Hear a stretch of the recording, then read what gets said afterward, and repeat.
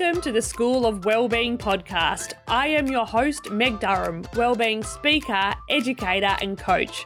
I have taught and worked in schools across metropolitan and regional Australia, and I am dedicated to supporting big-hearted educators to prioritise their wellbeing and take courageous action despite the everyday pressures of school life.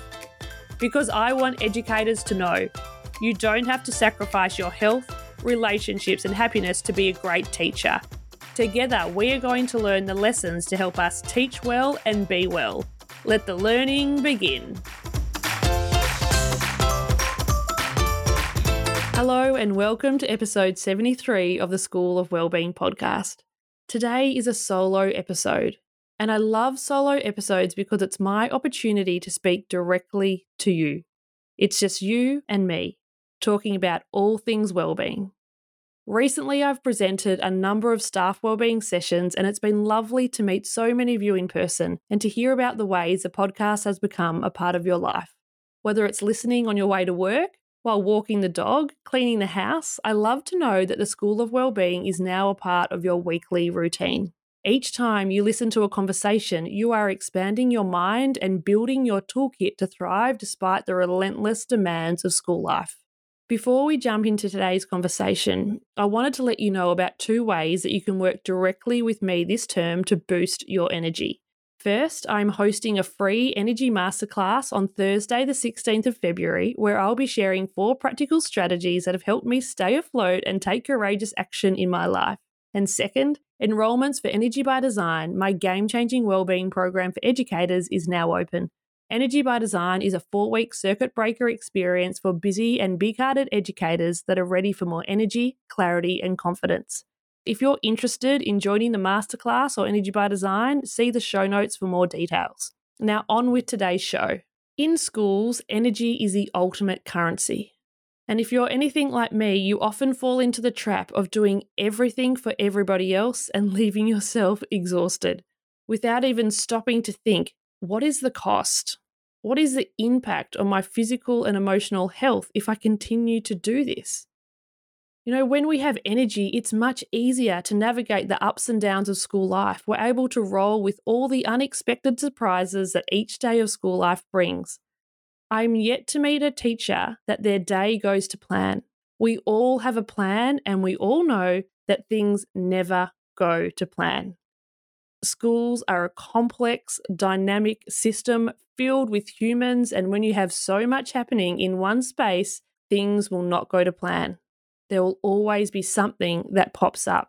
So when things pop up and you have energy, you can navigate it in helpful ways.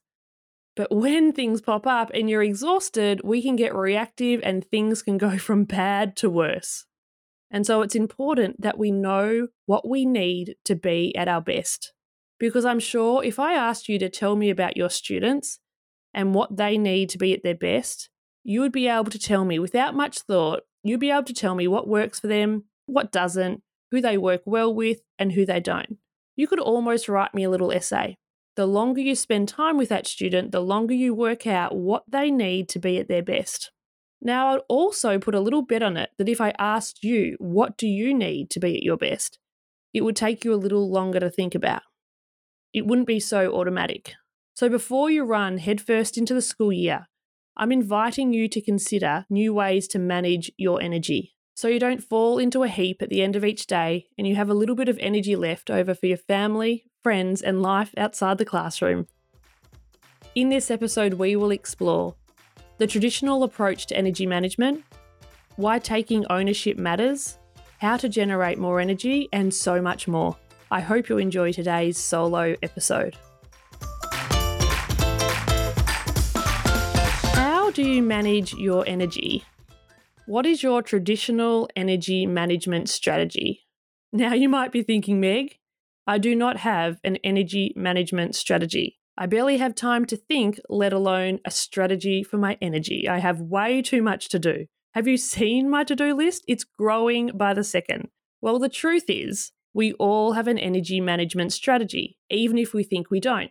The default energy management strategy for educators goes something a little like this. You start the term telling yourself, this term is going to be different. This is the term I take care of myself. and you proceed to make big changes, and week 1 goes so well.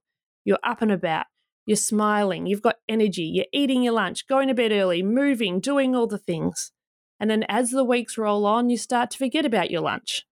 You start to reach for chocolate, coffee, biscuits, anything that you can see and anything that will keep you going.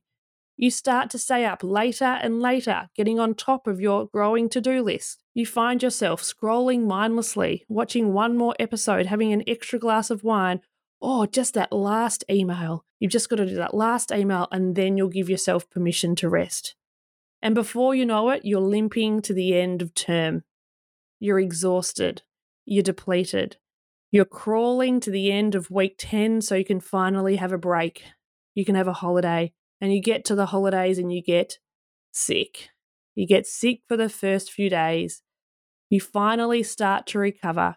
You finally start to charge your battery and you get well enough just in time to delude yourself that this term is going to be different. Does that sound familiar to you? If so, you're not alone. This is a very traditional approach to energy management. Boom and bust. And it's a way that we have been conditioned in education for so long to manage our energy.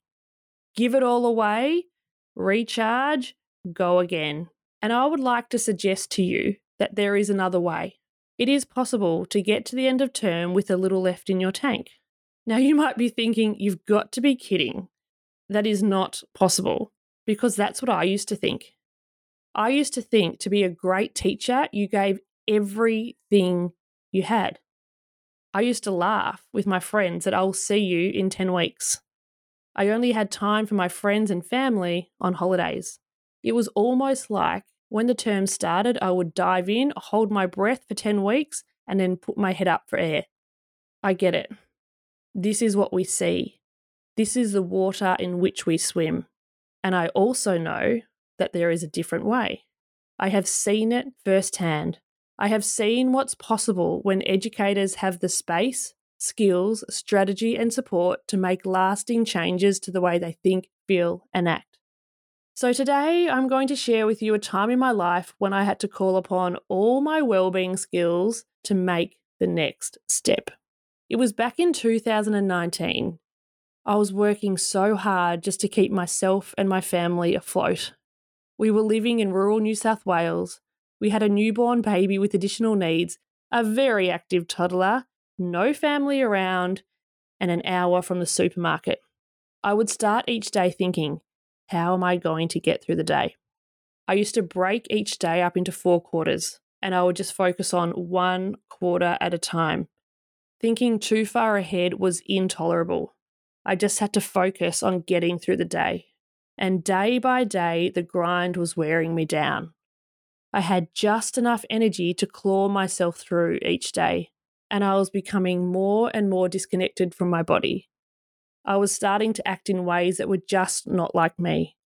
My body would whisper and sometimes yell at me, and I would think, not now. I don't have time to rest. I don't have time for good food. I don't have time for movement. I am too busy just surviving, because that's what it was. I was in survival mode and it didn't feel good. And for someone that prides myself on being well and making anything work, I was slowly coming to the realization that I couldn't make it work. The situation was not workable. I knew deep down that I had to make big decisions, but I was too exhausted. I couldn't think. I wanted to run away from all the responsibilities of life. Have you ever felt like that before, where you just want to run away, just get away from it, let somebody else deal with it?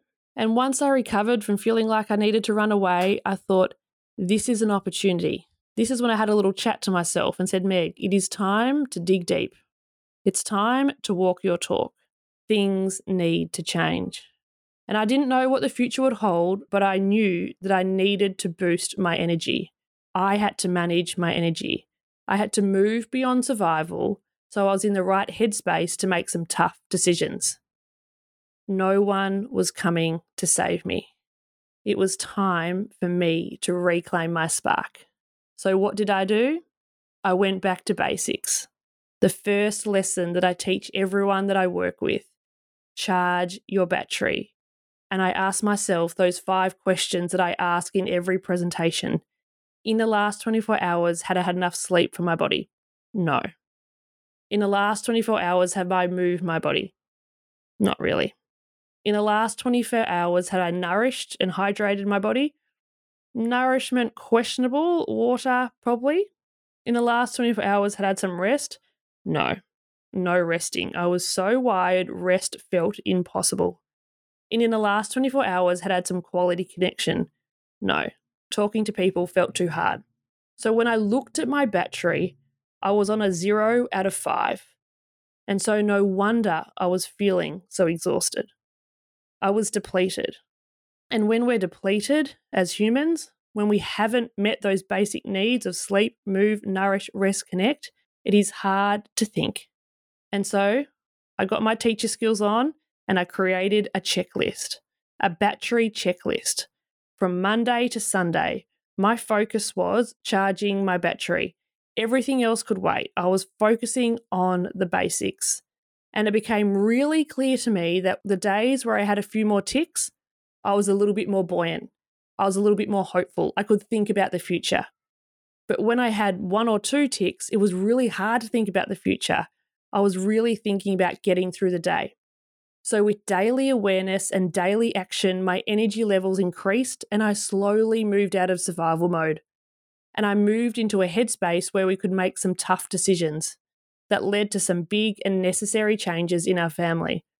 But that would not have been possible if I hadn't have taken ownership for my energy.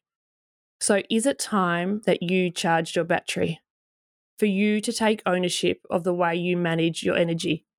As humans, we all have the need to sleep, move, nourish, rest, and connect. And for so many of us, we've been conditioned not to be needy, not to be difficult, not to rock the boat. And I'm here to remind you that we are all needy. We all have needs. We are human beings, not human machines. And sometimes taking care of our basic needs will inconvenience others, and sometimes you will get pushback, and that's okay.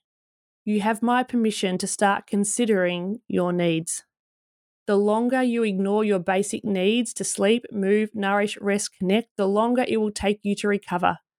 Someone once said, burnout is what happens when you avoid being human too long. Your energy levels impact every area of your life. When you have energy, you can think clearly. When you can think clearly, you can make good decisions. When you're making good decisions, you build your confidence and sense of personal power. You literally light up your life. And the reverse is true. When you're exhausted, it's hard to think clearly. You make decisions based on avoiding discomfort. And the more you avoid, the harder life becomes. It all gets too much. So at the end of the day, insanity is doing the same thing over and over again and expecting different results. What got you here will not get you there. You are responsible for your energy.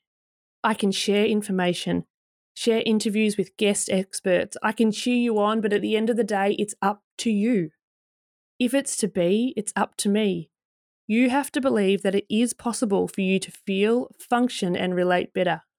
And if you're not quite there yet and you don't believe that it's true for you, you can borrow my belief in you. I believe in you and I am cheering you on. It is your responsibility to manage your energy and it's your time to shine. I hope this solo episode has inspired you to take deliberate action in your life so you can feel, function, and relate better. If you're ready for more energy this term, register for my free energy masterclass or enroll in Energy by Design, my game-changing wellbeing program for educators. If you love the show, please share it with anyone you know that would benefit from listening, or reach out to me on Instagram or LinkedIn and let me know what resonated most with you. To learn more about the ways that I can help you and your school community thrive, visit my website, openmindeducation.com. There, you can book me to speak at your next event, learn more about my game-changing wellbeing programs, or download my free 5-step energy guide. You can find all the links from today's episode at openmindeducation.com/podcast. Thank you for listening to this episode of the School of Wellbeing, and I look forward to sharing more heartfelt conversations with you next week.